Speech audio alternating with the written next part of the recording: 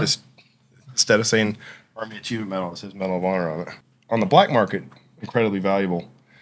And what is it, a regular cycle? Were you guys in a cadence of like really getting it on? Gunfight will be today. Yeah. So as we pulled into basically a little half circle of Taliban fighters. So I drew my pistol, hopped out of the truck, and just started closing the distance. On this day, I was like, every time I was not dead, I kept being shocked that I was like, wow, I'm having a good day. Or, God takes care of drunks and fools, and I'm dual qualified. The Black Rifle Podcast starts now. So it's actually just the same case that every other medal comes in. Just instead of saying Army Achievement Medal, it says Medal of Honor on it. Same. Yeah. It's the same. So they, it's on the black market, incredibly valuable. And one of the recipients was like, well, I'm going to get insurance on this. So they were trying to figure out how to assign value to it because if it gets stolen, what it would cost him. Yeah. And they were, well, we can't use black market prices for your insurance, but they would take a letter from the Secretary of the Army assigning value to the medal. Right. And he sent it. It was $39.95 that the Army had paid for the award. What? So for your $39. Yep. What is the black market price for that? In 150, 200,000. Oh my gosh! Especially for like a real one, because there's fake. Yeah. The guy that made them, he would break into the factory at night and he would crank out medals all night, and then he would go to Europe and sell them. But seriously, the FBI is still trying to recover them all the time. And but anyway, those are worth $50,000 to $70,000. But a real one that's actually inscribed and it's the medal is like fairly aggressively priced. I guess it would be strange because everybody would know that it's yours. Yeah. So who would collect that? That to me sounds like a really weird guy. Like it could be one of those guys that's into like feet. That's definitely into a feet guy. Because to me, the medal only has value if it's on the dude. Like it has no value if like, oh, look at this Medal of Honor that I bought. Yeah, like, that's weird. Yeah, what happens?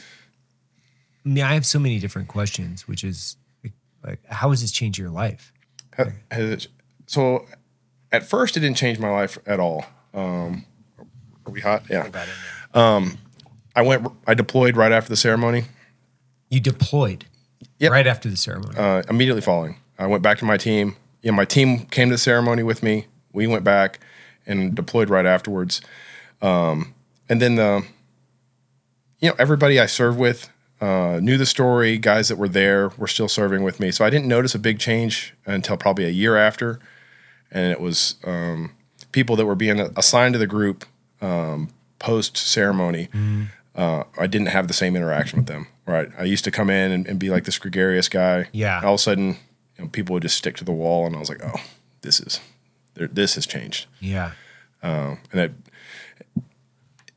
I don't know. Everybody thinks there's something special about a Medal of Honor recipient, and they're just waiting to see what that crazy spark is, right, or what profound knowledge I have, and there's none. Well, I can't imagine. Like, I think about it, and maybe I could be wrong, but I mean, knowing a few of you personally, like it's like, it seems like there's a gravity that it's you guys have, you now have an additional duty to the community is to like how you represent yourself. Like who you are. Yeah. So yeah, to me, I use it to like my dress uniform. Whenever I'm wearing everything and I've got my green beret on, I present. I'm representing the unit, and then as a recipient, it just takes it to that next level. Right. Where everything I do in public, people are judging the DOD, they're judging the Army, they're judging the regiment by everything I do. So. It is kind of, I don't know if burden's the right word, because it's an honor to represent that community. But, I have to just know that everybody's always watching everything I do. And if I pick my nose and eat my boogers, everybody's going to be like, well, yeah, maybe that's the key to success. I'm going to start doing that. No, that's Superman's fuel right there. It's boogers, I guess. Yeah. And then, things, just always careful because I'll say things offhand. Yeah. With my peers, I'll challenge an assumption or idea by like making a statement because I serve with strong personalities that will challenge it. And it's just always the kind of way I would engage with it. Like I think we should go up the middle path, and then somebody that disagrees would come in and be like, no, that's stupid. I'll tell you why. I don't get that pushback anymore. Right. So like everybody thinks I'm an expert in everything, and definitely there was no extra education that I received, and I noticed that started to get me in trouble because people, especially guys that worked for me, wouldn't challenge my ideas and assumptions as forcefully as I was used to in the past. So I had to kind of honestly just be more quiet. When we're making life or death decisions, because people would just think I had the answers. And I was like, no, I got really lucky one time. Let's not keep bouncing dice. I need your feedback. Do you think that if you were to wear the medal and a Pathfinder badge at the same time, that would be too much? No, I think much power. It's honestly, that's how you write doctrine is you put those two things on, and the word is spoken and it becomes with an expert chiseled. Driver's badge. Like, there, it's written. It was spoken and thusly is written. I love that. Like the Patch Finder is like my favorite badge that I ever got, right? Did you ever get one? Did you go to, does that school even exist anymore? It does still exist. And I was like, Pathfinder. Yeah. Because they're like, eventually because I went to schools voraciously and I was like, well, I've never been to Pathfinder. Yeah. And they're like, well, you're a USASOC jump master. Yeah. It's in there. You just don't get a badge for it. Do you want one? And I was like, well, I mean, as long as I can, I guess not. Right. You should be able to wear one. I think so. I don't think anybody would stop me, but no. I mean, that would be the interesting thing is if you got hung up on some type of stolen valor. I get accused of stolen valor constantly. I'm very well known in certain circles, and then I step out of it because I was a Force Recon Marine and a Green Beret and a Medal of Honor recipient. Yeah. When you look at my uniform, it's too much for people to stand, and so I constantly get accosted for stolen valor. Seriously? Yeah. Because I have a Green Beret, a Special Forces tab, a Marine Corps combatant dive badge. Yeah. And I could see that. Yeah, because there's too much going on there that's conflicting. Yep. And then if you don't know you're looking at it going, this guy's an idiot. And right? I have an incredible ribbon rack. A lot of them are redundant. Yeah. Because I have good conducts from the Army and the Marine Corps. Right. And it just looks like somebody went shopping at a surplus store and built a uniform. Right. And but when I do events and they put my bio up, I get a pretty good spectrum of the population will come over and be like, so where'd you go to boot camp? That's awesome. What was your senior drill instructor's name? Yeah. I don't. Staff Sergeant Maya. Why? Do you remember that stuff? I do. Do you remember it? I remember it because the Marine Corps, whatever their methodology is, it's incredible. So I was platoon 2063. My senior drill instructor was Staff Sergeant Maya. Right. And you'll know that I have a severe cognitive decline when I forget those things because it's been hammered into me. I guess that's fair because I mean, now that you say that, it's like I was Bravo 254. This senior drill sergeant was Howard. I ran into that guy, by the way, in Kuwait before the invasion of Iraq. I just ran into him at the AFES. Hey, I was like, remember me from gym class? Hey, remember me? I was, and of course, like he didn't. There's no way. Like he's like, what are you talking about? And then I don't know where that guy is today. Yeah. Like who knows? Maybe they might be driving the gut truck down at Benny. Definitely. Right? They're like cruising around like or selling. Somebody had to go in and sell the CD outside of the PX that had the running cadence on it. Yeah, so I love those. There's always that guy. Yeah, I love that guy. Did you have those? Did you have like a tape or anything that you? So I never got a Marine Corps tattoo, and I never got any of the weird T-shirts. But I did buy the Running Cadence CD. Did you? And listen to it on my Walkman. And I was like, yeah. when they call me out, I'm going to be ready. And they never called me out for like 4 years, but I was ready. I had all the good cadence. How long were you in the Marine Corps? 9 years and some change. Really? Yeah. From what to what? 2000 to 2009-ish, something like that. Okay. And then you were... I on terminal leave, I enlisted in the Army as an 18 X-ray. Oh, wow. So I had a 12-hour break in service because the date that my terminal leave ended, MEPS closed. So I was a civilian all night and then came in and swore in again. So why? Why do you... Well, one, I mean, obviously, were you a grunt? Were you in the... So I started off in the infantry. I did 4 years in the infantry and then became a force reconnaissance Marine. And toward the end, there were incremental steps. And I saw what Special Forces was doing. Where? And in Iraq. Okay. And I was like, why aren't we doing that kind of stuff? Why can't I get in man jammies, go knock on the front door, and when the HVI, answers the door, I'll grab him by the beard and drag him out in the street. And they're like, yeah, no, we don't do that. Right. And I had a mentor, and he was like, yeah, those are really cool missions. SOCOM has its purpose and its place, and it's neat.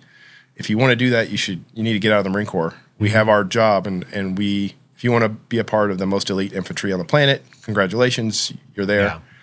And if you want to run around and wear crazy clothes and do weird missions, this isn't the place.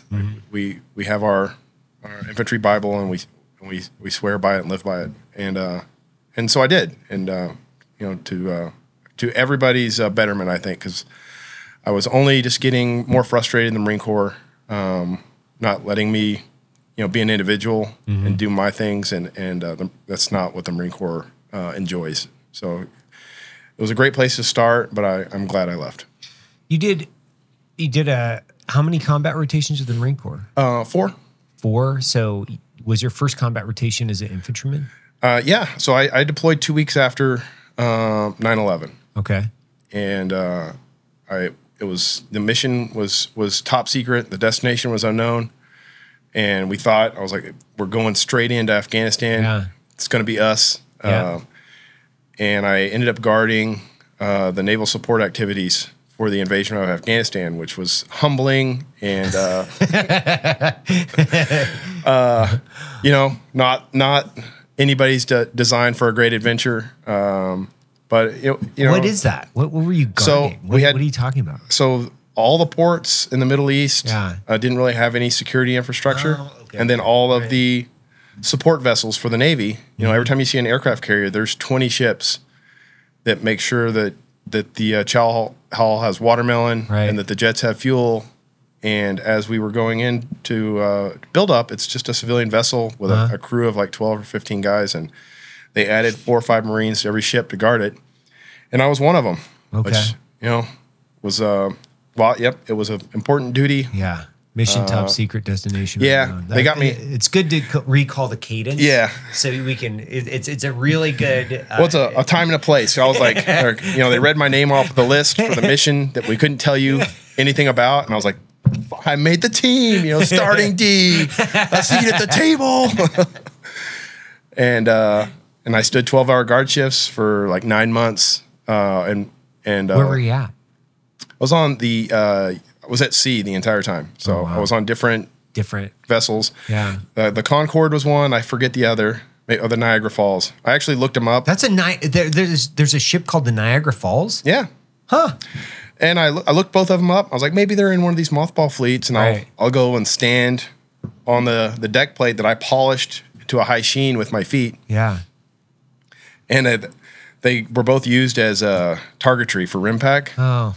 And I kind of felt like how these Navy guys get upset when a battleship or carrier gets scrapped, because the Concorde was by no means a proud war veteran ship, but I still felt kind of a weird way watching it get blown up, because it was my home, my duty station, and I was like, it just had a freezer ship full of the surf and turf for Monday night, but It was mine. It was where I served.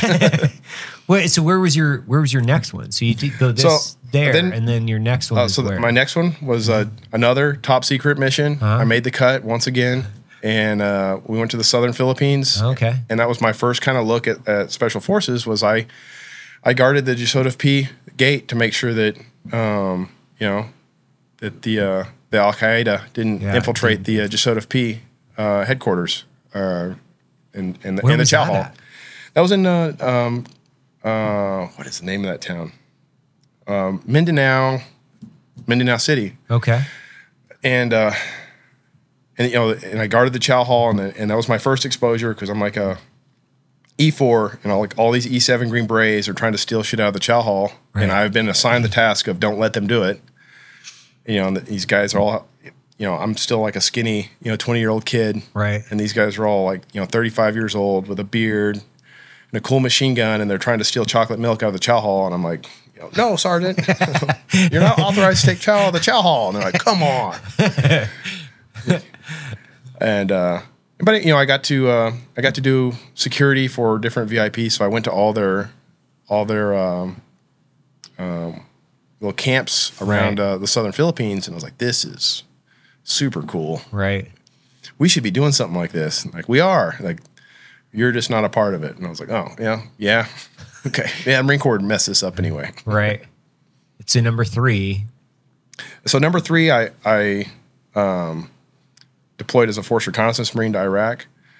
And that was my middle ground was I left 2005. So I left because they called me again when I'm leaving the infantry. Right. They're like, don't go. Right.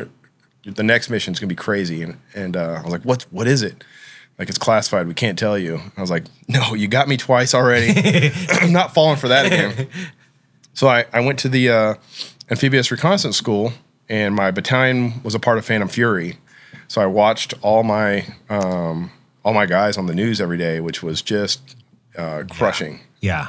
But I became a Force Reconnaissance Marine, and it's a finite supply of those guys. So I deployed right after that in 2005 to Al-Assad, Iraq. Oh, Al-Assad. Big party town, Al-Assad. Yeah, it's a super, super fun place. Yeah. It was actually in 2005, that was before the surge and before all the buildup. It was, you could die on Al-Assad if you didn't take water and try to walk across the camp because it was so huge. And what were you guys doing? So we postured out of there, and we were the direct action asset for the Marine Corps for all of Al-Anbar. What was that like stepping in, because this obviously is your first combat rotation, and when you think back at this, and it's like the first time you go out, the first time, like you remember. I mean, I know you have to remember the first time. What was that like? Obviously terrified. Yeah, and it ended up being like a nothing burger mission. But for me, that was the first time.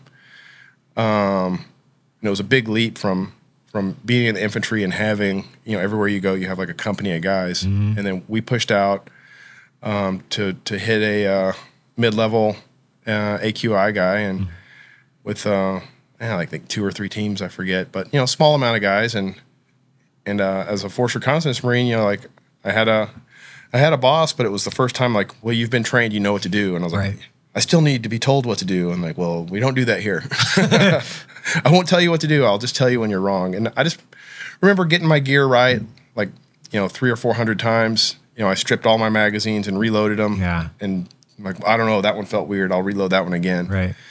And, and I was like a junior member of a reconnaissance platoon. Were you E4? I was at E5 at this point, but didn't have a whole lot of. I was there carrying a rifle, so I didn't play a huge part in the planning or the execution. But I remember, checking just the most mundane things, making sure my laces were right. And I'm like, what else can I check? Do you remember? Do you remember the first time you got live frags to go out? Do you remember that experience? I remember that was much later in my career. By the time I actually got to throw a frag, was Afghanistan as a Green Beret.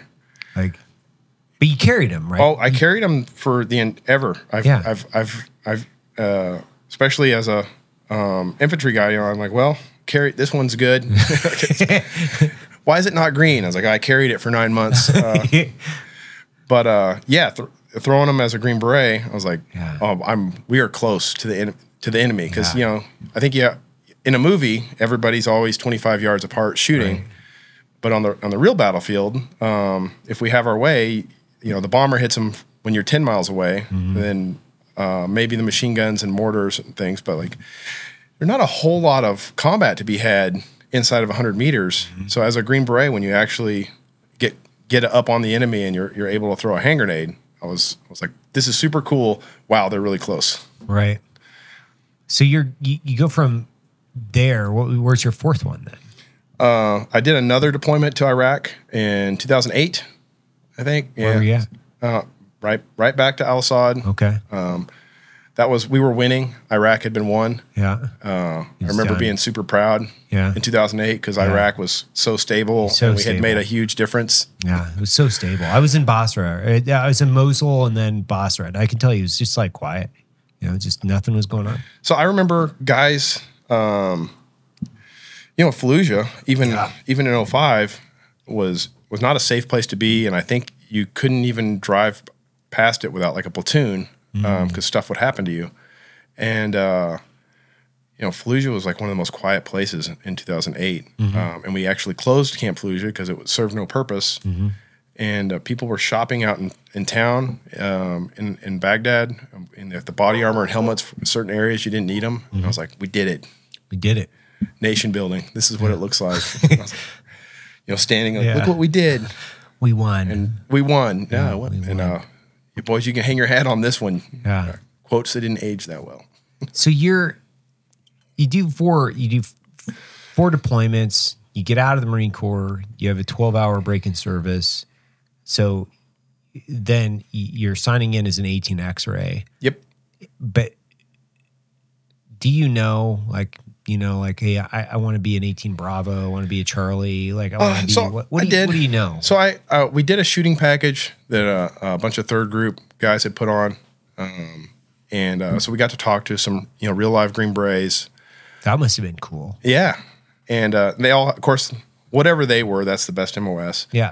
But they did tell me what each MOS does, because I couldn't really tell looking at a team from the exterior.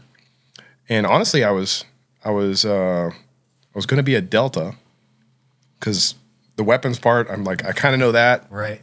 And also I was like, hey, sooner or later, the same mentor that's like, hey, you go chase other things. He's like, hey, have a plan because eventually you're going to be a 40-year-old operator and that sucks. And I was like, oh, I'm going to have a plan. I was like, I'll put in a PA packet, but I'll be an 18 Delta and it just lends itself to it. Right. And then I got to the Q course and as you well know, it ain't that fun, and the extra year that takes to be a medic instantly lost its allure. Right. And I was like, 18 Delta. That's that's for me. 18 Delta, Indonesian speaker. Get me out of here. Get you out. So, what'd you pivot to then? What was your MOS? I was a Bravo. So I picked the surest thing that guaranteed my success and the shortest stay in the Q course possible. Right. For two things, I wasn't having that much fun in the Q course. No, because I went from being a rock star in the Marine Corps to why is this guy mad that I showed up to be a part of his organization? Right. Because every instructor I met until the end of the course seemed really upset that I was there. And I was like, that's weird. Wasn't expecting like a parade that I showed up, but I wasn't expecting outright hostility. Right. Well, I don't want to be a part of this anymore. And what were the things that you took from because you're obviously getting right out of the Marine Corps and then you go to selection. So what was that? Was it like culture shock to go from the Marine Corps into the Army? I still remember everybody always asked me what the biggest change is. Yeah. And the Marine Corps is more team orientated than selection is. Selection it has team-based events, but mostly it's about your little ship that's your left foot and right foot. And I'd never been to a place that was more about your success than it was the team's success. So and then at the Amphibious Reconnaissance School, success was guiding your team to graduation. Right. You would lose a guy here and there, but success was that 8-man team graduating, and typically once a team lost a few guys, the whole team would fall apart and leave. which, as I understand, is kind of a buds thing. Once that boat falls apart, right, none of you are going to graduate. Yeah. So I came into selection kind of looking for that, and that was not the case. And it was, if you stopped to even help somebody, you could be disqualified from continue on the Q course. Right. So they really isolated you from the rest of the students in that way, and that was the big one for me. I'd never been a place where I'm like, hey man, you should change your socks, right? Because you're going to get blisters and you're not going to make it. But by offering that advice, like, did you just talk to another student? Like, you're out of here. And seeing a guy struggling, I don't think up until that point I'd ever walked past like on a ruck march and a guy was not making it. I'd be like, hey, grab my strap and I'll pull you up the hill. And that was culturally for me. I'd never really been on my own before, like the Q course was. Do you think that's a good thing?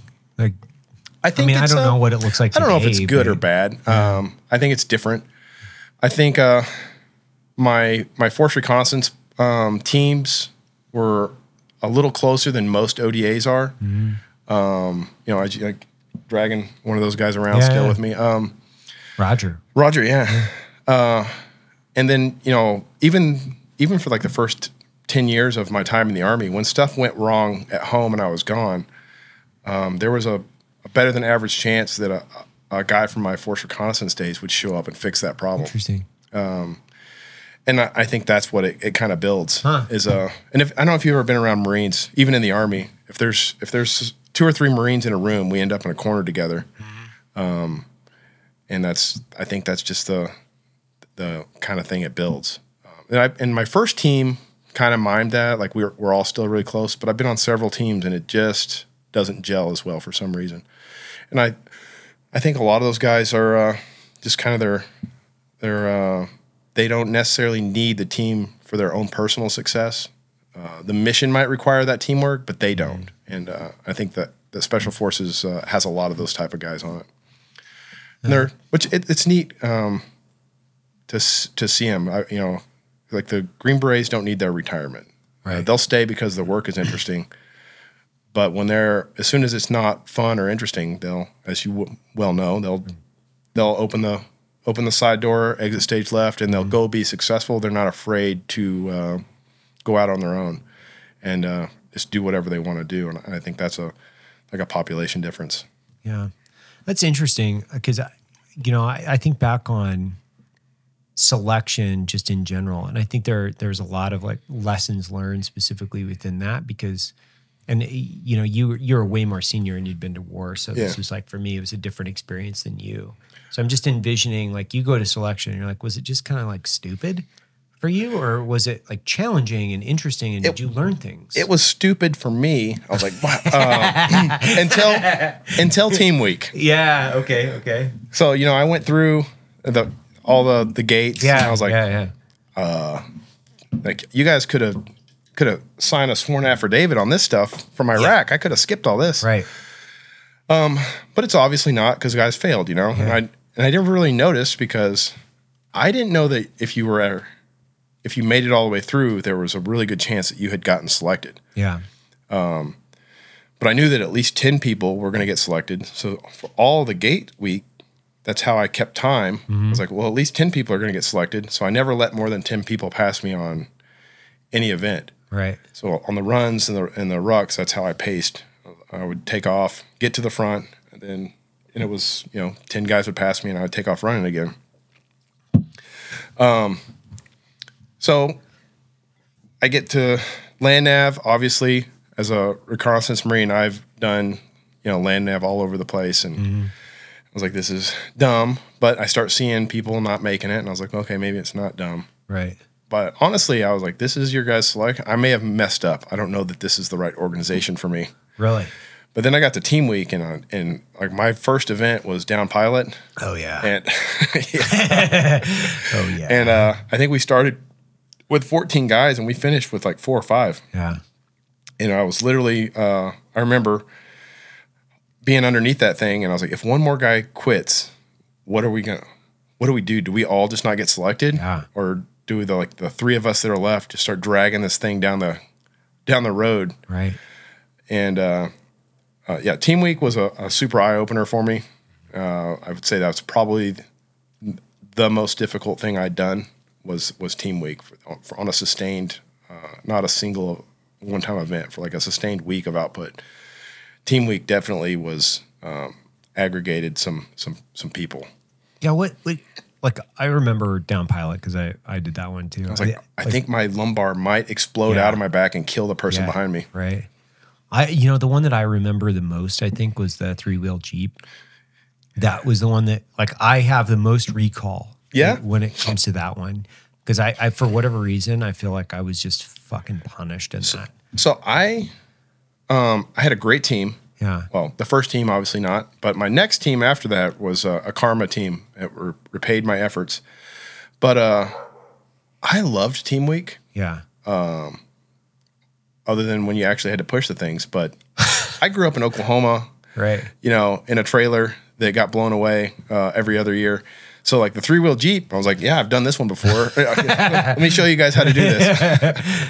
So actually, I thought a lot of those were fun. Yeah. And I know that selection was not evenly applied because I suffered on down pilot. The rest of the time, we built really cool contraptions and it was physically arduous. But then you see the team and you're like, how did all of you think that was a good idea?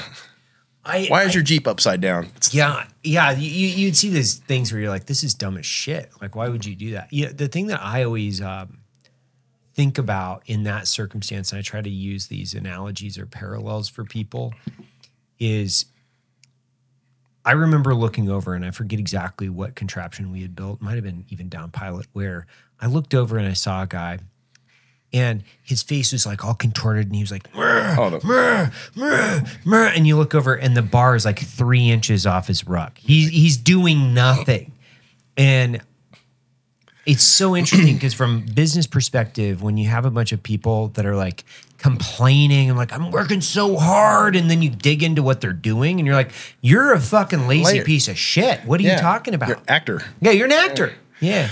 Well, and I remember the most interesting conversations that I ever eavesdropped on were the in the bathroom at selection. Because, Special Forces has this crazy mystique about it. Yeah. And they have people watching you, but it's not a deep, CIA run thing where like there's probably a bug in this coffee. Yeah. And but you'd see people just kind of acting out and putting on this weird show. And it's like the Truman Show. Like, who the hell are you talking to? Like, none of the, and the selection must work because none of those guys did I see at the end of selection. But yeah, the guy that's making weird noises, like, why are you grunting like that? You're going to hyperventilate. Yeah. Like, well, you're going to be looking at the footage to see that I was like giving my all. I'm like, what footage? Like, where are these cameras? Like, we just crawled through a swamp. There's no. There's no budget for that, I promise. Yeah.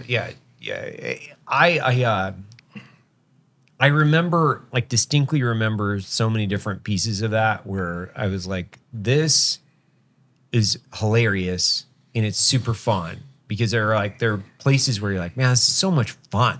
Like I can remember, and it's not because I'm like being nostalgic. It's because like when you're in good shape and you're just like crushing shit, you're like, oh, this is really fun. Like the Star, it was fun. It was like, well, I'm gonna run from point to point. And like I lost my map in a swamp, and I was like, okay, well, you're gonna have 3 chances. Take a mulligan on that, yeah. Well, oops, like get out another ball, hit it again. And I think that was the I had fun. Not that I would want to do it right now. No, but being older, being more experienced, and then being more physically fit because I was like, it can't be that hard, right? Because people will literally start dying before I hit the end of my fitness out here. Sure. But yeah, it was fun. I had a great time, and especially seeing all the weirdos that go to selection because it attracts. And I'll say 2 kinds of people: people that want to do the job, and then crazy people. Crazies. Yeah. Yeah, some loonies. And it's funny watching those people, and like the silly, what was it, the water can carry? Yeah. Because it's not that hard of an event on its face, but I think you do like 10 miles with those water cans. Yeah. And we had the guy that was making the weird noises and dropping the cans and like, no, darn you, God. And our walker was like, hey man, I don't know what's going on here, but you are going to carry those cans. You're going to carry them the whole time until I tell you to put them down, or you're going to get in the truck. Like, whatever this other thing is, it's not a part of what we're doing here. So, like, carry the cans and, shut the fuck up. Yeah. Or get in the back and talk about how you took one for the team so that everybody else could get selected, and go back to wherever you came from and lie about why you didn't get selected. Yeah. And I was like, wow, it was refreshing. That's incredible honesty there. That's great. Because, most places, they just put up with, that weird guy that's, like you said, you're not really working that hard, but, man, you're making a lot of noise. Yeah. And it's like, you gotta take a hike. Like, it's like the other things, like, I remember I was in Echo, so, like, I was like the last class to do Morse code, by the way. Like, the last class, which is, I've never used it a fucking day in my life outside of the Q course, other than, like, I can determine on movies where they're using it whether or not it's accurate. That's real. That's beeps. That's and it's the fucking complete waste of time, because I think we did it was like 2 months of just Morse code where you're banging out Morse code. I feel your pain, stupid. Because I was the first class of reconnaissance Marines that didn't have to pass a hand key test. Oh, nice. And I was like, there was a really good chance that I would have had a different adventure because I could not do it. You couldn't do it. I can, if I can type something out. If you type something to me, I have no idea what, that's gibberish, which is a requirement. And we had the little hand keys in our bunks, and I was, that test is coming up before you can graduate, and I would be in there like, oh, I just want to be a part of this, and this is going to stop me. One of my best friends in the world, he's a retired CSM, and we went to the course together, and we went to every phase. Like, he was the reason I probably passed to this day. His name's Kevin Zimmerman, and it's so funny because we were at Robin Sage together, and I totally fucking dirt napped this, send and receive thing, and he was yelling at me and I remember this so well, because he's yelling at me you're a fucking idiot. Why did you not go to the same course I went to, you fucking retard? And I was like, I got fucked up, man. It feels bad, Sarge. Sorry, it's so funny though. And but I sucked. I was fucking horrible at it. And it's so stupid, because it's 2 months of this, and then you're graded on it, and then you never fucking use it again. Right. Well, I don't feel your pain, but I understand the struggle.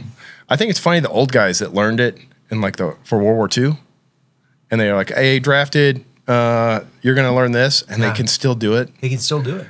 And they faster than I've ever seen. And then they're you ask them, when's the last time you hand keyed? And they're 1945. And I sent out, the war's over. And that. And 45 is the last time you did it. Why are you so much better at it than me? Yeah.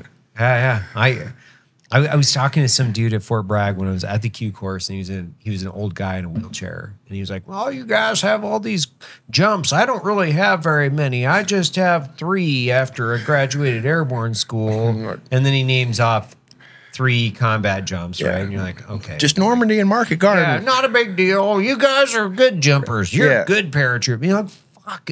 It's such a flex when some dude in a wheelchair is I just have a couple jumps. You guys are real paratroopers, Are you making fun of me, or are you being genuine? Did you just shoulder check me? You're 80 years old. You fucking shoulder check me from a wheelchair. Bitch. So you get out. You go to first group. Yep. Right. Do you go to Okie straight away? No, I volunteered for Okie. They said no. Because I was as a Force Recon Marine, I was a direct action guy, super door kicky. Yeah. I was the CRIF. That's door where kicky. I went. Yeah, it's door kicky. I like that. CRIF. That's probably that's the place for me. Luckily, didn't happen, and I actually, got to be a real Green Beret first, and I was like, oh, this is super neat. Okay. What kind of ODA did you go to? So I went to a free fall ODA. Oh, cool. And I already free fall qualified? I was a free fall diver when I got to first group, and I was one of the first. Met what would end up being my company sergeant major, Tony Bell, and I remember coming to his office, and he had this saying. He used it all the time, but this was the first time I'd heard it. He's like, "Well, you're a free fall or a diver, which means I can kind of put you anywhere, and it's a win for us because And I kept waiting for somebody to admit that I was an asset to the community because I had all these schools. Yeah. Nobody really cared. Right. But he did. And he was like, when? This day is going to save us time and money. I was like, see, I've been saying this. Nobody gets it. I am valuable. But he's like, I want you to have a say in this. I always let my guys have a say. I get 90% of the vote. You get 10. Right. I was like, oh, okay. And I heard everybody come into his office because everybody wants to go to a free fall team. It's super cool. And everybody that can swim is in the Marine Corps or the Navy already. So nobody really goes and asks for a dive team. So I came in and I was like, hey, he's like, what do you want? I was like, well, to be honest with you, even though I'm dual qualified, I have way more experience diving in the water than I do free fall. So like that's probably where I'd be more of value is on a dive team. And he was like, no, you seem like a free fall guy to me. It's great. Good for him. So I went to the what would end up being in his company. I went to our free fall team. Was it better? Like when you got to a free fall team where you're like, oh, this is cool. I get better gear. Like I had worse gear. You had worse gear. And which, there's kind of a thing that the Marine Corps gets all hand-me-downs, but I had better free fall equipment in the Marine Corps that was better condition and no way. Are more you modern. serious? Yeah. And so when I got to my first team and they're like, all right, here's your O2 system. gear. I was like, you guys are still jumping this? No. Because we were using, the high pressure demand hose without, and SF was still flying the pilot aviator's mask with the accordion tube. And I was like, you guys are still jumping this shit?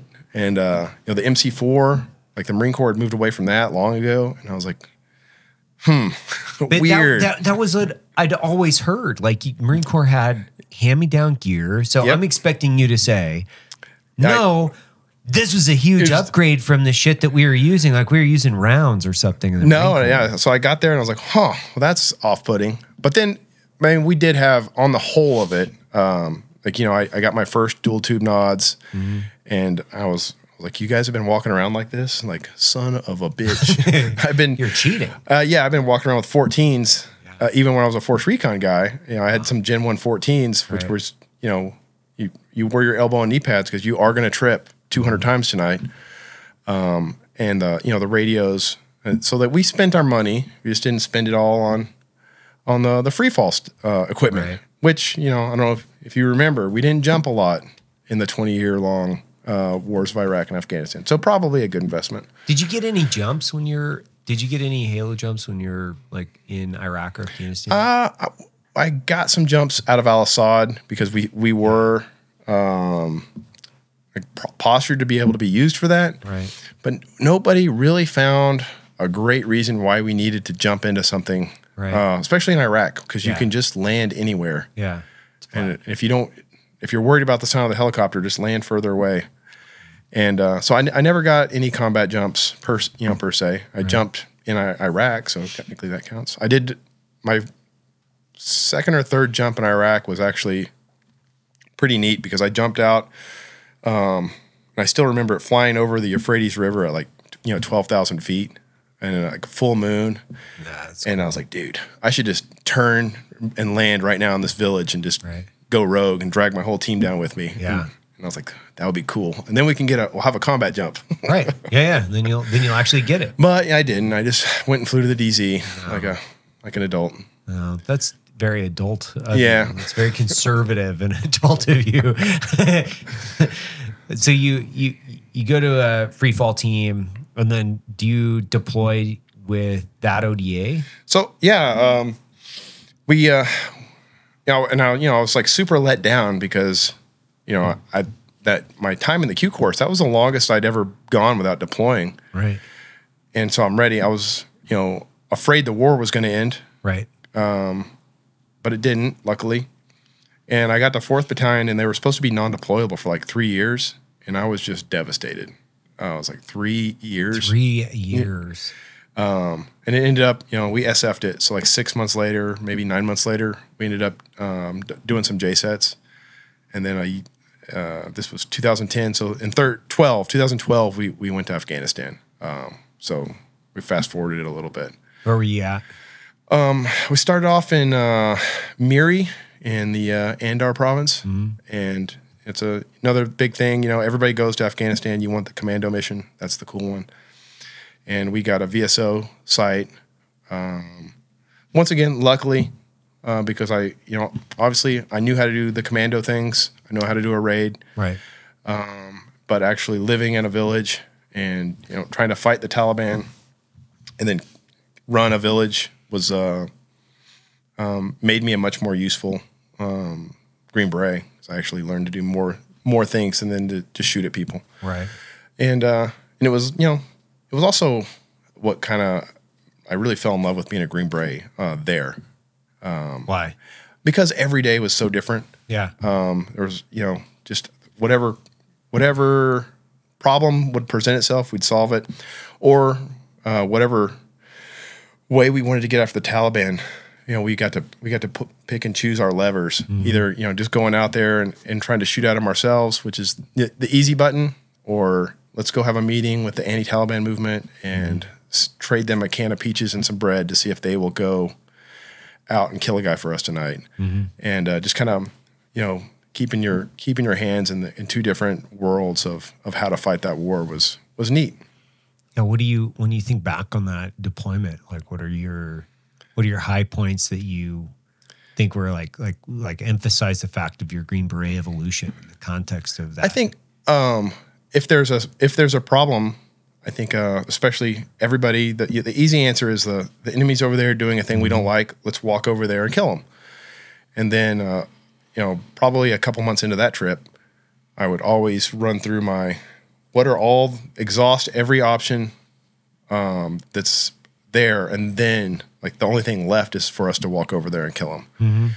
And also looking for the easy win of what could we tell these guys that would cause them to stop doing that and nobody has to kill them, and looking for that solution. And I remember being halfway through and I'm like, wow, I did not get to Afghanistan like this. I got here and I was like super pouty that I wasn't going to get to fly around from target to target shooting people every night. And that was, I think the J sets kind of postured me for that. And through there, I always had this kind of thing. I wanted to go to CAG and do that. And I lost that interest on that deployment. I was like, I want to do this again. Cause I had, as close to 100% freedom as you can, while being deployed in support of your country. Like, what are we going to do today? Like, I don't know. Let's have a meeting about it, and we'll come up with something and get after it. Like whatever interests us, I guess. Because we had 12 Americans living in a house in an Afghan village with just time and money. And it was fun. Did you guys have ODA plus? So do you have so this was right after the what was that guy's name? What was the guy that went crazy? And Bergdahl? Not Bergdahl. The Barnes? Oh yeah, it was right. I think you're right. This was right after that. So the team that we relieved didn't have an uplift force. So we had a dog handler and one Air Force officer that managed like the State Department investment money for like roads and wells and dams and things. So it was exhausting because whatever we did in the day, you had 4 guys had to stay up all night watching the camp. Right. And we ended up getting an uplift force like halfway through or something. But no, it was we had 24 total personnel. We had 12 man ODA from the Afghan government, and then our 12 guys. How many fights do you guys think you got in on that? I don't know. Was it a regular cycle? Were you guys in a cadence? Oh yeah, it was. Like we really planned it. Gunfight will be today, okay. because the Taliban had a op tempo. Yeah. And they executed it ruthlessly. So we didn't know where in our district was going to get attacked, but we had the Afghan local police checkpoints, and we knew that one of them was going to get attacked every Friday, because they used that against us. Because the Taliban was jihading, so none of the rules applied. Right. Our guys were not jihading, so the rules applied. So they have they have their day. Right. They have to go pray and sleep off Thursday night. Right. So they use that against us. But we knew that every every Friday something kinetic was going to happen, and usually once a week we would get harassed or ambushed sometimes through the week when we're just checking our checkpoints. But mostly they would save up all their money and manpower for Fridays, which was weird that we were like Friday morning. Yeah. It'll be between 07 and 10:30. Right. Like if it's not going to happen. But was there a distinct difference between we'll call it the gunfighting that you would do with your force recon elements? And ODA? Oh yeah, definitely. So describe to me that. So for one, most of my force recon, most of our missions there was no gunfight because we were going for mid and upper level guys, and we would just drag them, sneak into their house and drag them out of bed in the middle of the night. And it's a money guy or a computer guy. Like they're going to get to the detainment facility. They're not interested in being a martyr. Right. And really the only time there was any gunfights on that is if you just happen to bump into somebody, or if we were on target too long, and the phone calls would start pinging up, and you get harassed on the way out. And I really didn't respect the Iraqis as fighters as much as the Afghanis. And the Afghanis, I really respected because they always had a planned withdrawal, which I like, and there was a plan. The Iraqis, it seemed like would just, hey, let's go and walk down the street in a mob. If we don't get bombed, which will be a miracle, let's walk right into this machine gun and see what happens. And the Afghanis would have flank security, like an ambush line or like a movement to contact plan. And then if it was going to hell, you could see them execute a withdrawal. And it was so hard to kill a Taliban fighter. Like you might get in a gunfight, and you go out and do your BDA and like, yeah, we wounded like one guy, they all got away.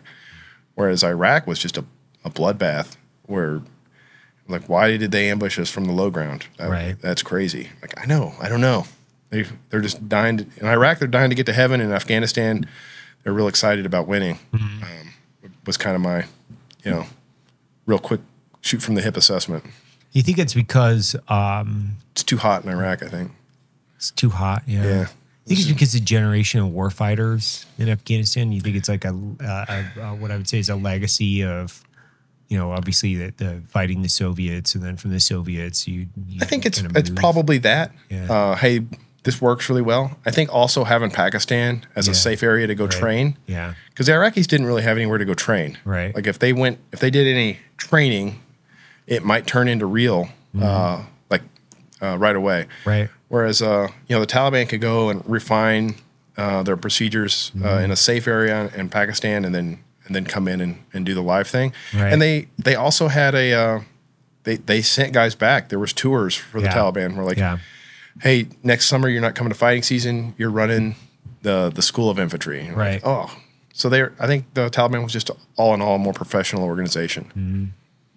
Well, so you did that. What year was that deployment? 2012, 13. 13. Yeah.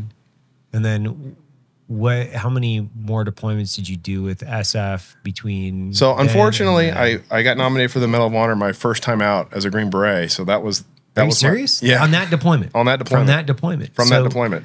So take me through what happened that day. So that so I'm on that camp and we're crushing it. Yeah. Like we're the VSP that everybody shows. We get all the VIPs because of how great it's being run. Our op tempo is awesome, and our like bad guys are dying, good guys aren't getting hurt. So like this is the model. Yeah. I think we had a VIP almost every week. They would bring somebody through to like, right. This is how we're winning the war in Afghanistan. Right. And my sergeant major flew in, Tony again, and he's Tony Bell. Yeah, Tony Bell. He's looking for me. I can hear him. He's about 4'8", but he's got the loudest voice. You can hear him, always, and he's yelling for me. And usually, your company sergeant major is yelling your name. Something bad is happening. Right. But I remember being like super confident because I've been just crushing it out here. So I know that I'm probably getting a medal. Right. Getting an ARCOM or something. An ARCOM. Archon with V. Yeah. Yeah. But whatever it is, something good's going to happen because I've only been doing good work. And he does that like, hey, his same thing. I get 90% of the vote, you get 10, but I do want to hear what you got to say. I'm like, all right. He's like, you got two choices. You can go home or you can come work for me on the B team. And I'm like, oh, fuck. That sucks. That does suck. That sucks. And because, nobody goes to selection for either one of those things to sit at their house or to be on the B team. Right. Because why do they do that? Why do they put you on the B team? No, I mean, so obviously I understand why, but like explain why they do that. So 2 reasons. They were shutting our site or not turning our site over to a Navy SEAL platoon. Badass. Yeah, super cool. Badass. They're legit. Yep. And our team didn't have a job anymore. And the other reason was he liked our team and he wanted the B team to have people on it that were competent that he could stand to look at. So we got picked. Mm-hmm. And so half my team went home, and the other half got absorbed onto the AOB. What'd you do? I chose AOB. Yeah. And he's like, good, because that was the choice anyway. At least you're going to be happy with it now. And I just figured, I was like, well, if I'm on the AOB, there's always a chance that some 18 Bravo is going to step in a hole and break his ankle, and then I'll go replace him. Tear his ACL or something. Yeah, so and you're like, if I'm deployed, I'm still deployed. So anyway, I went to work on the AOB on the Polish camp of Ghazni. Mm-hmm. And so that I was doing, 18 Bravo stuff on the AOB. It sucks. It's like not that fun. But the word got out that we were going to close that camp. So the Taliban thought it would be like a super cool thing if they attacked it before we closed it. That way they could take credit for.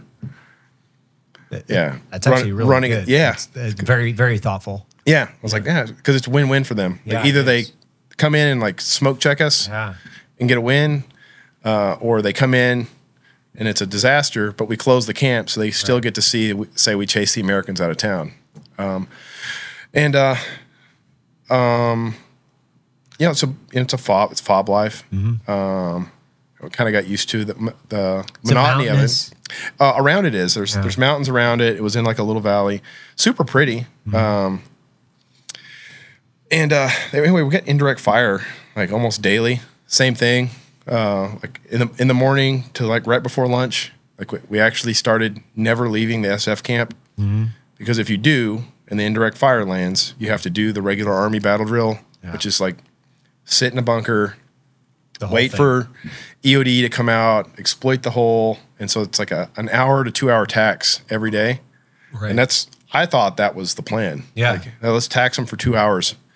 But what they were actually doing was they had Afghan workers on the camp, and they were building maps of key infrastructure, where the rounds were landing, so they could have a shot card for their artillery. Got it. And concentrations of troops in the bunkers.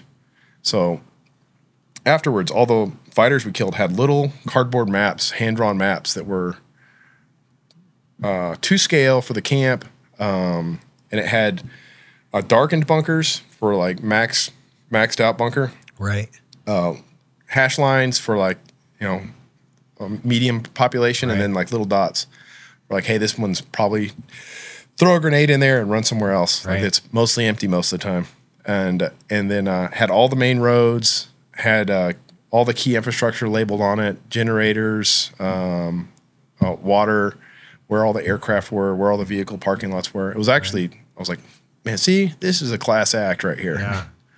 But they picked us, and then the day of the attack, they pulled up a cement truck with like 5,000 pounds of HME in it and detonated it, and then the entire camp was just used to indirect fire attacks. So all the alarms go off, and everybody ran to their bunker. It's the right time of day for this, right?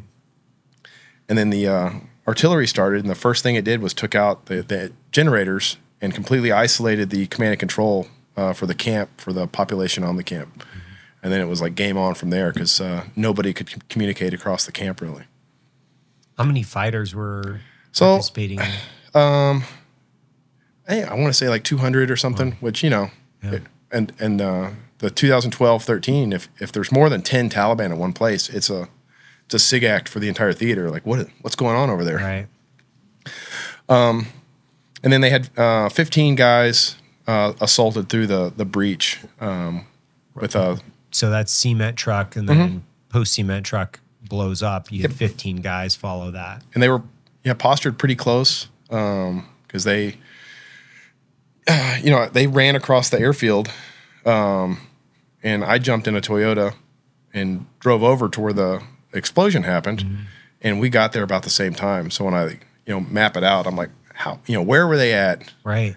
And how ballsy to be wearing a suicide vest and posture close to a 5,000-pound bomb. Yeah. I was like, So those 15 guys were all wearing S-vests? They're all wearing S-vests. All had brand new AKs with the 40 millimeter launchers. Oh, wow. And all had brand new Chinese armor-piercing incendiary ammunition. Wow. That was like weeks old. So, which I'd never really seen that before either. Because we were like digging through this stuff, and the AK hadn't been in a cache for like 10 years. It's like brand new, and the ammunition also hasn't been in a cache for years. It's like brand new manufactured ammunition. And did they have was it like HE for the 40 millimeters? Yeah. They had. Yeah. So as they assaulted online through the breach, and they must have had 30 or 40 grenades each, because as they were kind of trotting across the airfield, they were just shooting 40 Mike all over the camp. So it's indirect going off too. So you have indirect coming in from, and what is it like? What are they? So we had them shooting their 40 Mike all over the place. Yeah. And they actually hit. We were doing or I wasn't there, but our company was doing a rehearsal for the change of command, and that's how my sergeant major got his Purple Heart. Is he had the key leaders for this change of command rehearsal, and a 40 Mike round landed in between him and the nearest team sergeant. Wow. Right in between them. Yeah.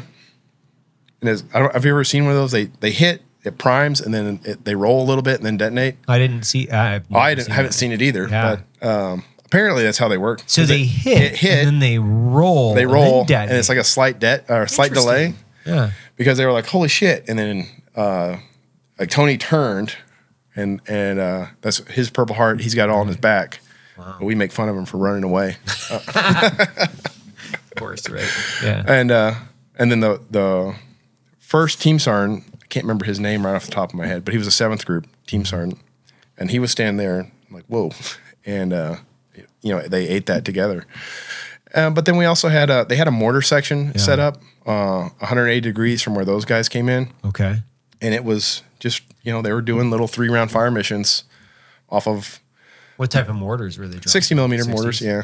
And they had their they hit key infrastructure, and then they just started hitting all the major avenues that you would use to maneuver around on the camp, just to suppress anybody driving around. So you come in on this Toyota. Do you see these guys come in through the gate? I didn't see them coming in through the gate. I saw the breach, and I was like, we figured out rapidly what the intent of the VBID would be. And so I was a sniper, had my sniper rifle, and I was like, perfect. I'm going to get up on high ground right here, and anybody that comes to that breach, they're going to get it. Unfortunately, we parked right in the middle of their ORP after they crossed the airfield. So as we pulled into basically a little half circle of Taliban fighters, and us and our Toyota and the 2 guys on the 4-wheeler. So we pulled right into that half moon, and they just started shooting us to pieces at about 10 meters. Holy shit.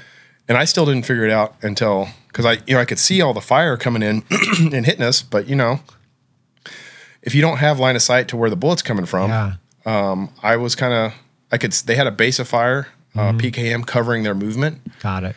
So I thought that all that was from that machine gun that was 200 meters away. Right. So I had our driver pull in to block that fire with the truck, because we had the guys on the 4-wheeler were instantly hit. Right. And then I cocked my door open, And as we made that turn to block the PKM, you know, we pulled into like 7 guys standing around in a circle, and I got my door open on the Toyota looking at them. And, you know, we had like a short, like, here we are. Oh dear. And I had a Mark 20. Yeah.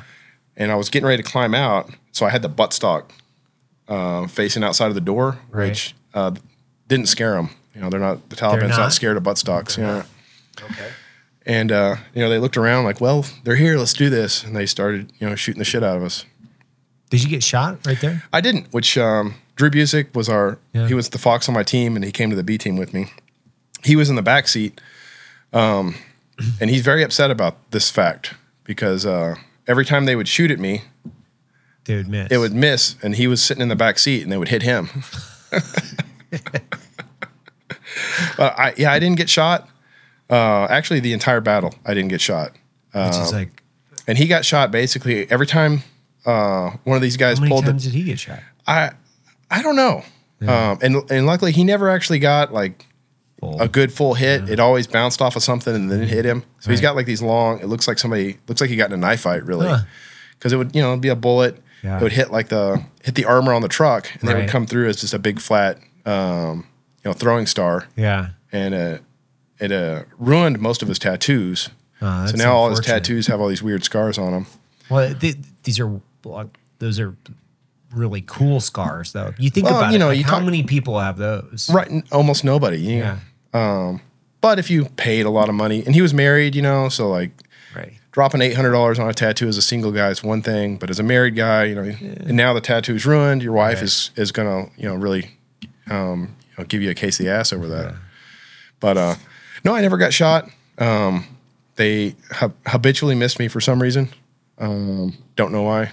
It's incredible. I think I always tell people. What did you shoot back at them with? So I got my rifle turned around, and pulled the trigger on it, and I fired one round, and I was just kind of staring over the turret caps, and I remember I dumped it about 2 feet low, and it knocked. They all did like this flinch because it knocked gravel and dirt all over them, and then my rifle jammed.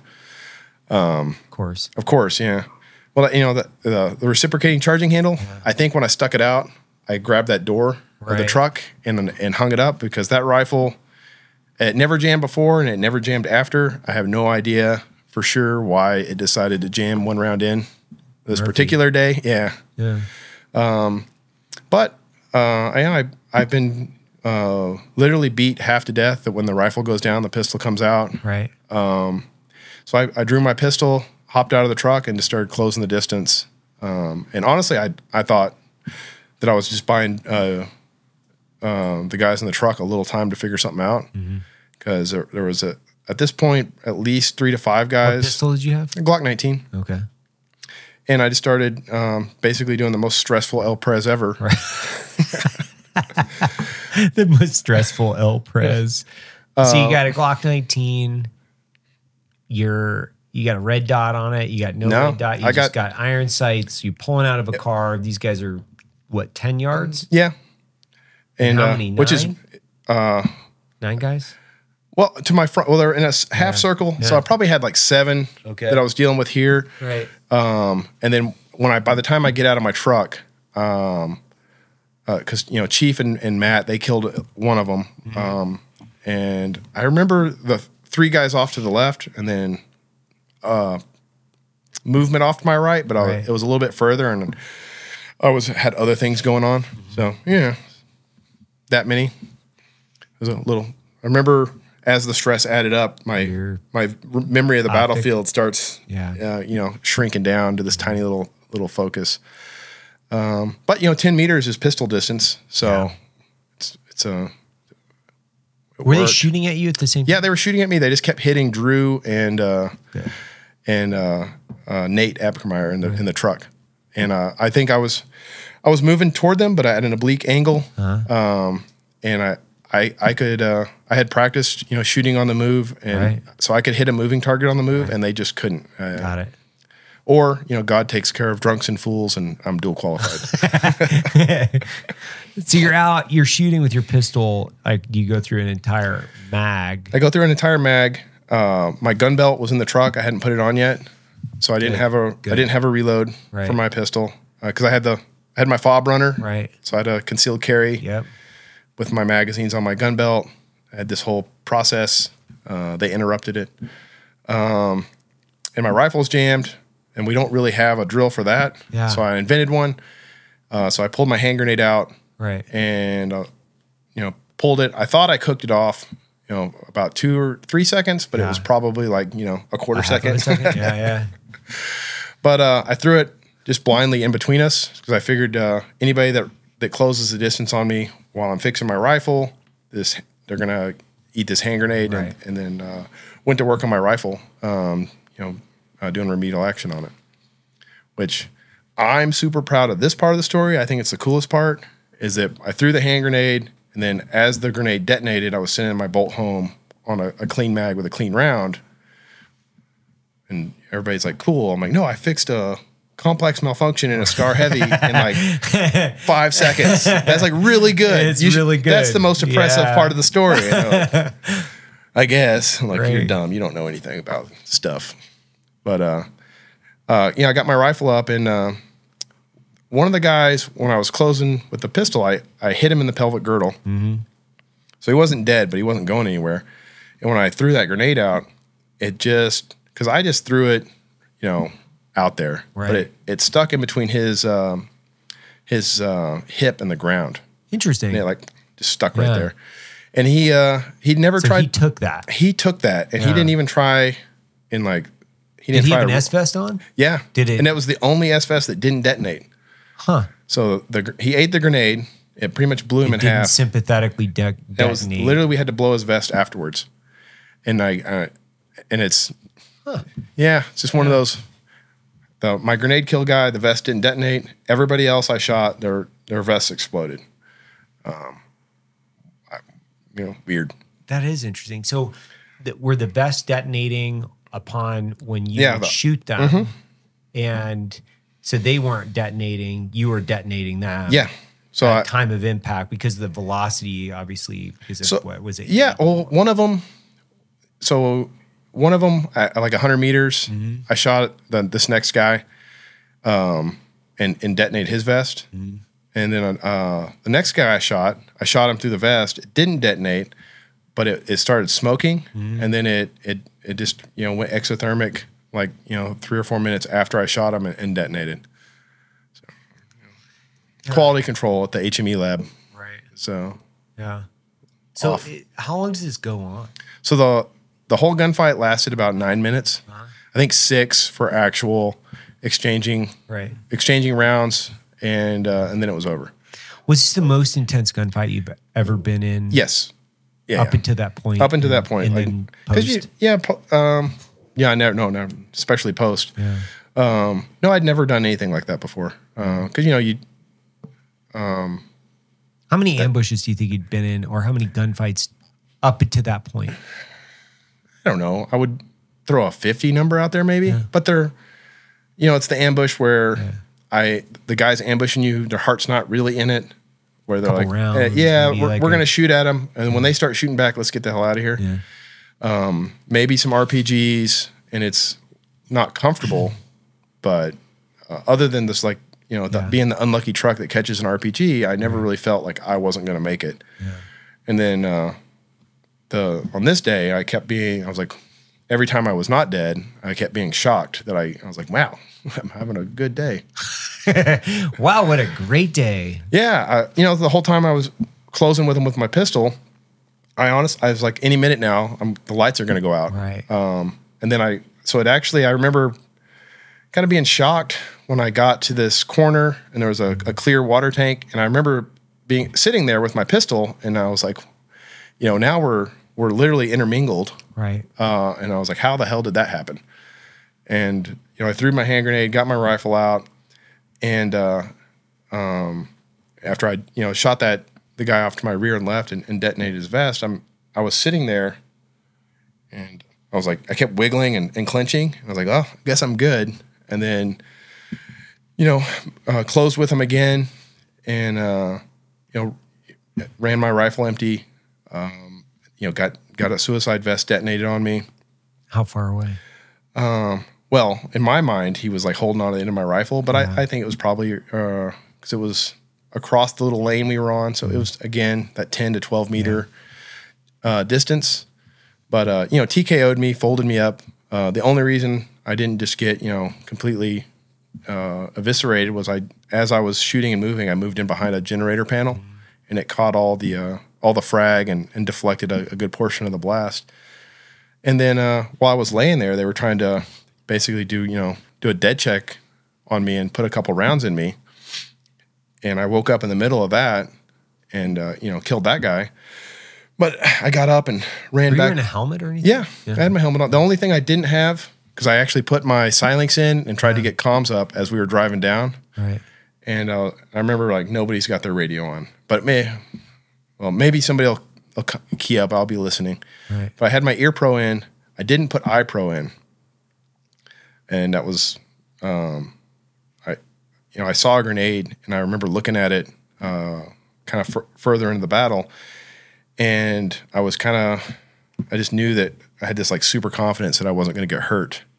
And I remembered, you're not wearing eye pro, so don't look at the grenades when they detonate. So I like looked away into the wall, and the grenade detonated, and I didn't get hit, but once again Drew did, and he's like furious. Because I kept checking myself, right, and then even that evening, did you have a scratch on you? I did get. I mean, I did get some like superficial wounds, right, but nothing to the point of which it would cause a physical limitation. No, so like I was wounded in my left shoulder, an AK piece of brass with an undented primer. So like the vest detonated, stripped a round out. That stuck in my arm. Shut the. Yeah. What? And seriously? Yeah. So I pulled it out myself, and I remember I couldn't get it out because it was like suctioned. It had like a vacuum to it, so it wasn't like stuck in the skin. Scar from it? Only when I get a sunburn, you can see there's the bottom of it is perfectly round like the brass, and the top of it is slightly dented where the pressure kind of crushed the top of the round. But I pulled it out and I put a Band-Aid on it, and my sergeant major was like, "Were you wounded?" And I was like, "Yeah, I fixed it already." He's like, "No, idiot. Go to the hospital. Like, you were wounded by the enemy. You're supposed to get a Purple Heart. Go get checked out. And probably there's other stuff wrong with you." Right, yeah. So I went and I got a bandage on. They took my Band-Aid off, put my bandage on. But he actually did me a huge favor because I herniated 2 discs in my lumbar, 2 in my thorax, and 1 in my neck from when I got blown up. Right. And I would have no Purple Heart to kind of explain those injuries. Right. And now I do later because Tony was running a tight ship. Right. But yeah, Drew was doing a sweep on me because he thought I was in shock from all the combat. Right. He's like, "Where are you hit?" I was like, "I'm not." He's like, "Of course you're hit, you idiot." And he's like, "Where's all this blood from?" I was like, "That guy blew up," and they're like, his head hit me and covered me in blood. Right. And he's like. And I still remember we were like, back around this wall, and he did this huge sweep on me. And he was a very senior E7, so he was throwing this idiot E6 around. Right. And he spun me around against the wall, and was frisking me like a cop because he knew that I was hit somewhere. Yeah. And I was like, "See, I'm not hit." And he was shaking me like, "Why the fuck are you not hit?" I'm like, "I'm sorry," because I think when we were running away, he and I together. Either they threw frags at us or somebody blew their vest up. Not sure, but he got frag in the bottom of one of his feet. I think every 6 to 8 inches, like Drew had like a wound. That's wild. So he's sitting there, not debilitated by his wounds, but they hurt. Yeah, and he keeps every time every 30, 45 seconds, something red hot would penetrate my body, and it hurt. Right. And I remember just waiting for the next hit to come, and then you're not getting hit. It was he's like, I was kind of frustrated. Yeah. It's especially since we're standing literally shoulder to shoulder. Why am I getting shot? And I was like, that's because you skipped church. God hates heathens. Is he still in group? Yeah, he's a warrant in group still. He's still getting after it. Is he? Yeah. He's about there. He's starting to be, nothing's funny. He's grouchy all the time. So he ruins the fun. Standard SF grouchiness that takes over after a isn't this cool, Chief? Shut up. Yeah, shut up. Yeah, I mean, when obviously you're getting ready to retire within, like, 6 months from short final here? I think I'm med retiring, so it's not a precise date. So like November 1st is my no earlier than. But yeah, like close enough that it's mostly over. What do you think? What's your? Obviously that's a general question. I'm just saying, like, what's going through your head, like, as you transition out? I mean, you have you have Medal of Honor. Yeah. I mean, but you're young. Like, it's not as if, like, you're just, maybe, are you going to go farm? Well, no, because my wife is not interested in being a part of that. Right. No, I don't know. Yeah. I'm going to do something, obviously. I'm just looking for the thing, that I can be passionate about. Like Sasquatch hunting? Sasquatch hunting. Because being a Green Beret was, it wasn't just a job for me. It was a passion. It was an integral part of my personality. And I want to find a job that's as rewarding as that. Like, I want to get paid, obviously, but I want to enjoy what I'm doing on that level. And I don't know what that is yet. So I'm gonna find that. Are you gonna try to go to Ranger School before you leave? My big to-do list, I wanted to go to Ranger School and I wanted to go to Buds. Because I wanted to write a book and finally set it out straight. There. Just set it straight. Which one's harder? Yeah, just like set it straight. You should. I should. Well, you should be able to take that, your medal, and get into anything you want to at this point. I be like, think, listen, I got to go to Buds. Like, this gets me in here. Let me see how hard this is. Right. I think that I was going to go to dive school in the Army because I wanted to wear 2 dive badges. Oh, yeah. Can you do that? You could, can, right? Yeah, because I never trained. There's a form you have to transition to like. You can't wear them at the same time, though. Why not? Yeah, that's fair. Because if I have to re-sign them, or if I have to fill out documentation to transition one, if I just go to the other school. Right. But I was never able to get healthy enough to pass the 5-mile run again. And that was from 2013 to probably 16 or so, that was my thing. I was trying to go to dive school, right, so that I could wear 2 dive bubbles and just be a hilarious. In the once a year that you go to the ball, I wanted to have 2 dive bubbles, but that would be cool. That was I was like, I want to go to dive school again, right? And I could pass all of the events except for the damn 5-mile run. Huh? Why? What's the injury that's preventing? I can't train, and I can pass the 5-miler every now and then. Yeah. But not predictably. Right. So like, is it like tendinitis? Is it like it's not injury? It's the injury. It's my lumbar. I get nerve pain. Yeah. So even like a long commercial flight. Yeah. I might not be able to walk for like 2 days after that. Right. Which is kind of a requirement for dive school. It is. Yeah. Yeah. So have you looked in like stem cell therapy? I have. Like that? I'm now that I'm out, I'm really going to get more aggressive with the treatments that aren't necessarily prescribed by the DoD, and like stem cell. Yeah. And my big one was my stepfather was a radiologist, and then so he did a lot of work with or what would you call it? Whatever spine doctors are. Yeah. And his thing was do not let anybody cut on your back. Right. Period. Until you're drinking a bottle of Jack Daniels for breakfast to get through the day. Right. He's like, because I've heard that too. He's like, it's 50-50. Yeah. 50-50, 50% is the same, maybe better. And 50%, it's worse. It's not like you're not like they do the surgery, it doesn't take, and you're fine. He's like 50% of the time they make it worse. Right. So that, and I had a friend, similar injury, and he was a paraplegic for like 2 years after he got his surgery. So that scared me off of it. Yeah, I mean, I've had the same, not the same issues, but I mean, I've really, like my spine is like it feels like a block of concrete, like it has 0 mobility, and like it's, because rattling around in gun trucks and doing the things that we did and the life that we've lived, I have like zero like upper torsion rotation. Like it's like I have like I That's walk around like I've got this like the like all the you can see all the team guys yell, and then everybody that looks at you with both shoulders. Turn your entire body. You know, you're like, hey, how are you? Yeah, no, I like the questions I have are, you know, I mean, I think. Do you deal with like anxiety or anything that you've had to really, I would say like. Yeah. So last October, I gave my team up. Yeah. And I started doing support for the Army as a recipient, which it's rewarding. I love talking to people. I love, wearing the medal for the Army. Sure.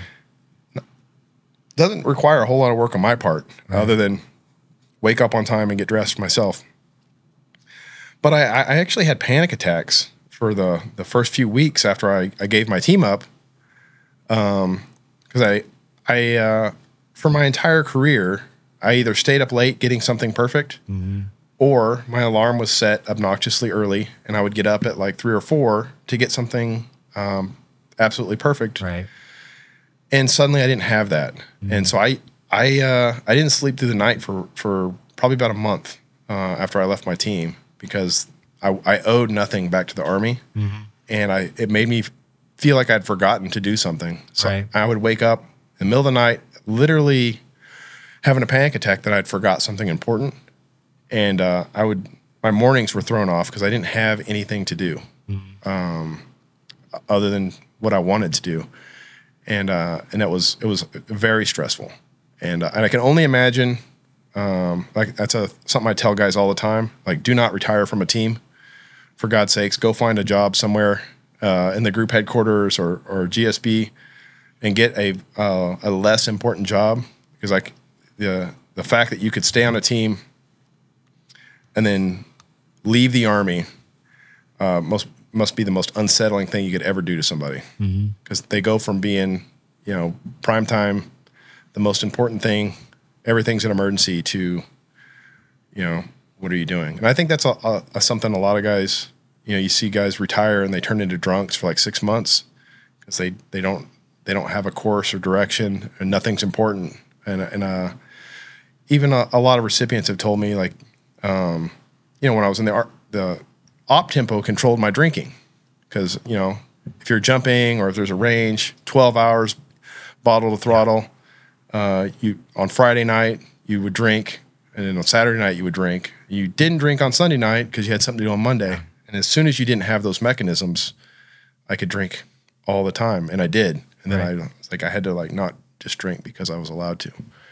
And I could see how you would it would lend itself to it. But yeah, I would wake up and have just these panic attacks in the middle of the night because I had no stress. My body was stressed out. That's interesting. Because I think, and I touched on it earlier, like I think about you guys because you have additional layers of anxiety based on duty, and ultimately because of the medal, you guys have more stress than a lot of people, because you have to represent like almost 7 days a week, 24 hours a day, it seems like. Yeah, and you're also, what did I can't even remember the story, but I told my dad a story because I yelled at some like private for being, fucked up. Yeah. And he's like, you can't do that. And I was like, why? And he's like, that guy's only going to meet like one Medal of Honor recipient his whole life. And you called him a pussy. Like, that kid's. He might. And I was like, oh. Yeah. He's like, if he's fucked up, somebody else has to fix it. Right. Like every interaction a soldier should have with you should be he should take something positive away from it. And I was like, he did. He learned not to be a pussy, I guess. Right. But no, I tried to, like you said, or like we spoke earlier, it's like every time I say something, I used to just really rattle things off. And because you're a team guy. At the end of the day, like how, like you got to change. And I like now. That is some pressure that everything I say could be a profound thing, because people are looking for me to give them this profound answer. Yeah, you're like how to be a professional. Yeah, how to be a professional soldier. Yeah. Like I'm like, man, don't ask me. I'm a Green Beret. I barely can get dressed for the ball because that's not the part of the Army I'm from. And that was my first experience was prior to the ceremony.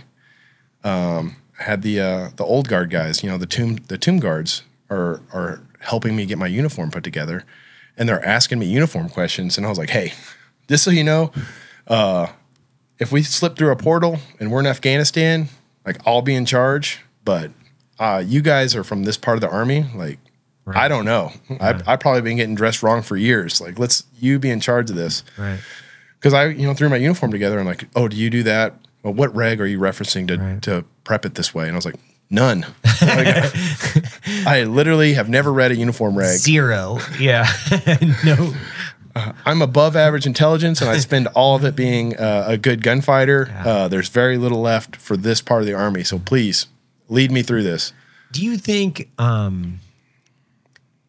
there's a difference between the guys that are really good at being a garrison soldier and the guys that are like good fighters? No. Do you think you can be? Do you think because can you be both? I know you're not. So I think the tomb guards are very interesting. Yeah, that is an elite part of the Army. I don't want to be a part of that part of the Army, but it's a very serious. They take it very serious. They have their own selection criteria. It's the same thing. Yeah. It attracts a different type of personality, but they're professionals. They have contingencies for everything that they do, and their contingencies are so in depth. And I was like, I understand what's going on in this room right now. This is cool, but they have contingencies for the weather. They have contingencies for, what if the sling falls off your rifle? What if you drop your bayonet? What if you all these things that can go wrong? And they go through all these, battle drills, but it's for representing the Army in their dress uniform at the Tomb of the Unknown Soldier, and it's awesome. Mm-hmm. I don't want to do it. I'm glad that they want to. Yeah. I'd rather go back and guard a ship than be a part of that. But it's neat, and I like that they like it. But no, it's the same thing. Yeah. I recognize immediately what it is, and it's professionalism. Right. What do you think? Like the things that you look, you're still in, so obviously you can think of things and go, I still like this thing about Special Forces. I still like this thing about SF. I still like this. Like it could be anything, right? It could be jumping. It could be shooting. It could be. So I like all of it. Yeah. To be honest with you. Yeah. If they offered me hey, we'll give you a new body that doesn't hurt all the time if you'll sign up for 20 more years, and I would. I love, hopping in on team training, as long as it's not some weird, 20-mile ruck infill. I don't hop in on those. But, I love going to the range with the guys. I love jump. I love all of it. You still jump? I don't still jump. I quit jumping as soon as I jumped just enough to lead by example as a team sergeant. But my last day on a team, I went and came off of jump orders. So I was like, hey, this part of the Army is behind me for sure. Because especially static line jumping, and I was not on a free fall team. I was on a static line team, so we would, go jump static line, and it was always miserable. So one of the things I have to ask you is because I used to think about this all the time. It was like, why do we still do static line in SF? I thought about that too. Okay. And the easy answer is when you have a in parentheses, you get special money. But I think the real answer, static line is not a viable infill on the modern battlefield. But I think the reason we do it is the type of people that will jump are the type of people that will do the job well.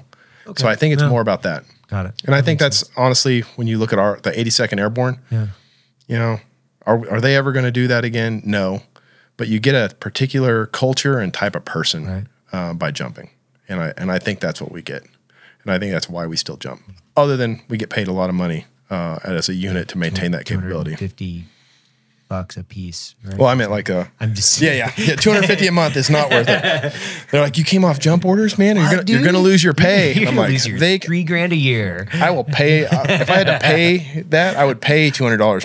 I used to think about that. I'm like, you guys, if I get hurt, I can't go to combat. Like you're jeopardizing the thing that I want to do by doing the thing that I think is stupid. I used to always think that. I'm like, if I get fucking hurt jumping static line, if I like blow a ACL or do something, that's I used to really piss me off. I used to get so angry. That's what my buddies, that make sergeant major, and they're like, oh, I'm gonna go jump with the boys. I'm like, hey.